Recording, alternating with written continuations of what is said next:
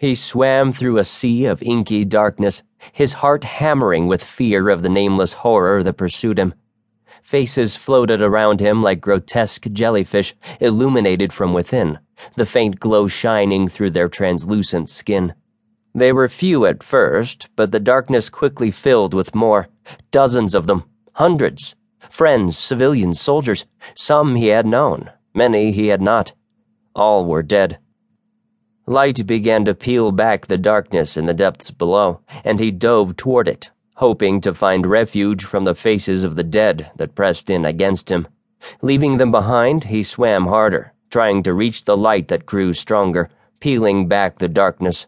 Flames burst out of the glow, licking his body with burning tongues, scorching his face, his hands.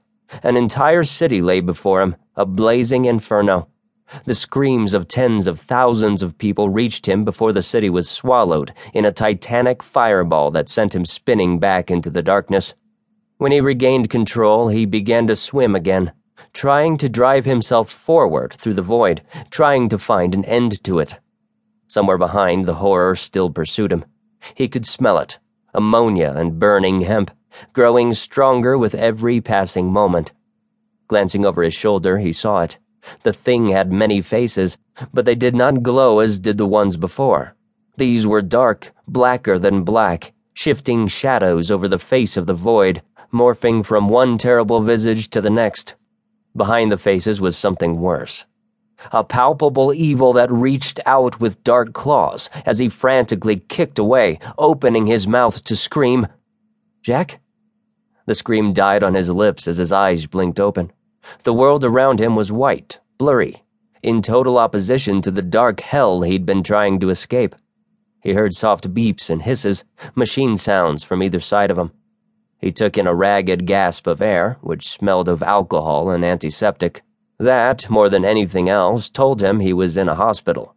He remembered the smell all too vividly from the time he had spent in the hospital in Afghanistan after he'd been shot. "Jack, can you hear me?" A face leaned down toward him. He didn't recognize the woman who spoke, and she had an accent that sounded very familiar. Yes, I hear you," he said. His tongue felt like a chunk of dry leather in his mouth. "Who are you? Where am I?" The woman looked at him carefully for a moment, then shone a penlight in his eyes. "Hold still," she said as Jack blinked and tried to turn away. "Very good. You had us worried for a little while."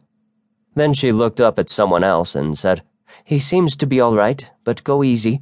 If you need me, I'll be right outside." "Thank you." Jack definitely recognized the voice, then the face that leaned down close to his. "Terje?" Captain Terje Halvorsen smiled. "So, you remember me." His smile faded. "We were beginning to wonder about you, my friend. Didn't anyone ever tell you not to jump from airplanes without a parachute?" That brought on a rushing kaleidoscope of memories.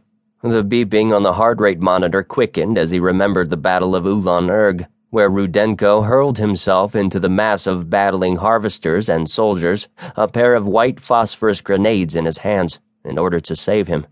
The city of Elista, burning in the night. The long journey in the old biplane across the frozen landscape of Russia, only to discover that their pilot, the young woman named Katuna, was herself a harvester. Mikhailov being gutted by the Katuna thing as he bought time for Jack to escape, with no way out other than to jump from the plane without a parachute. The fire and heat, the shock wave as the plane exploded above him as it was hit by an air-to-air missile. And then the wearying trek across the snow in a hopeless attempt to reach the Norwegian border. The ghosts who emerged from the snow-covered trees, the Norwegian Special Forces team that had been sent to rescue him. Jack shivered and tried to squirm deeper under the thin hospital blanket as he remembered the bone-chilling cold and the fading cries of the Katuna thing as it called out for help to the unwary. "You're all right, Jack." Terje took Jack's hand, giving it a gentle squeeze. "You're safe for the moment, at least. Here, drink this." He held out a small plastic cup of water with a bent straw in it. Sipping on the water, which soothed his parched mouth, Jack had to appreciate Terje's honesty. "You're safe here, for the moment." Nowhere was truly safe, not for very long. Not anymore.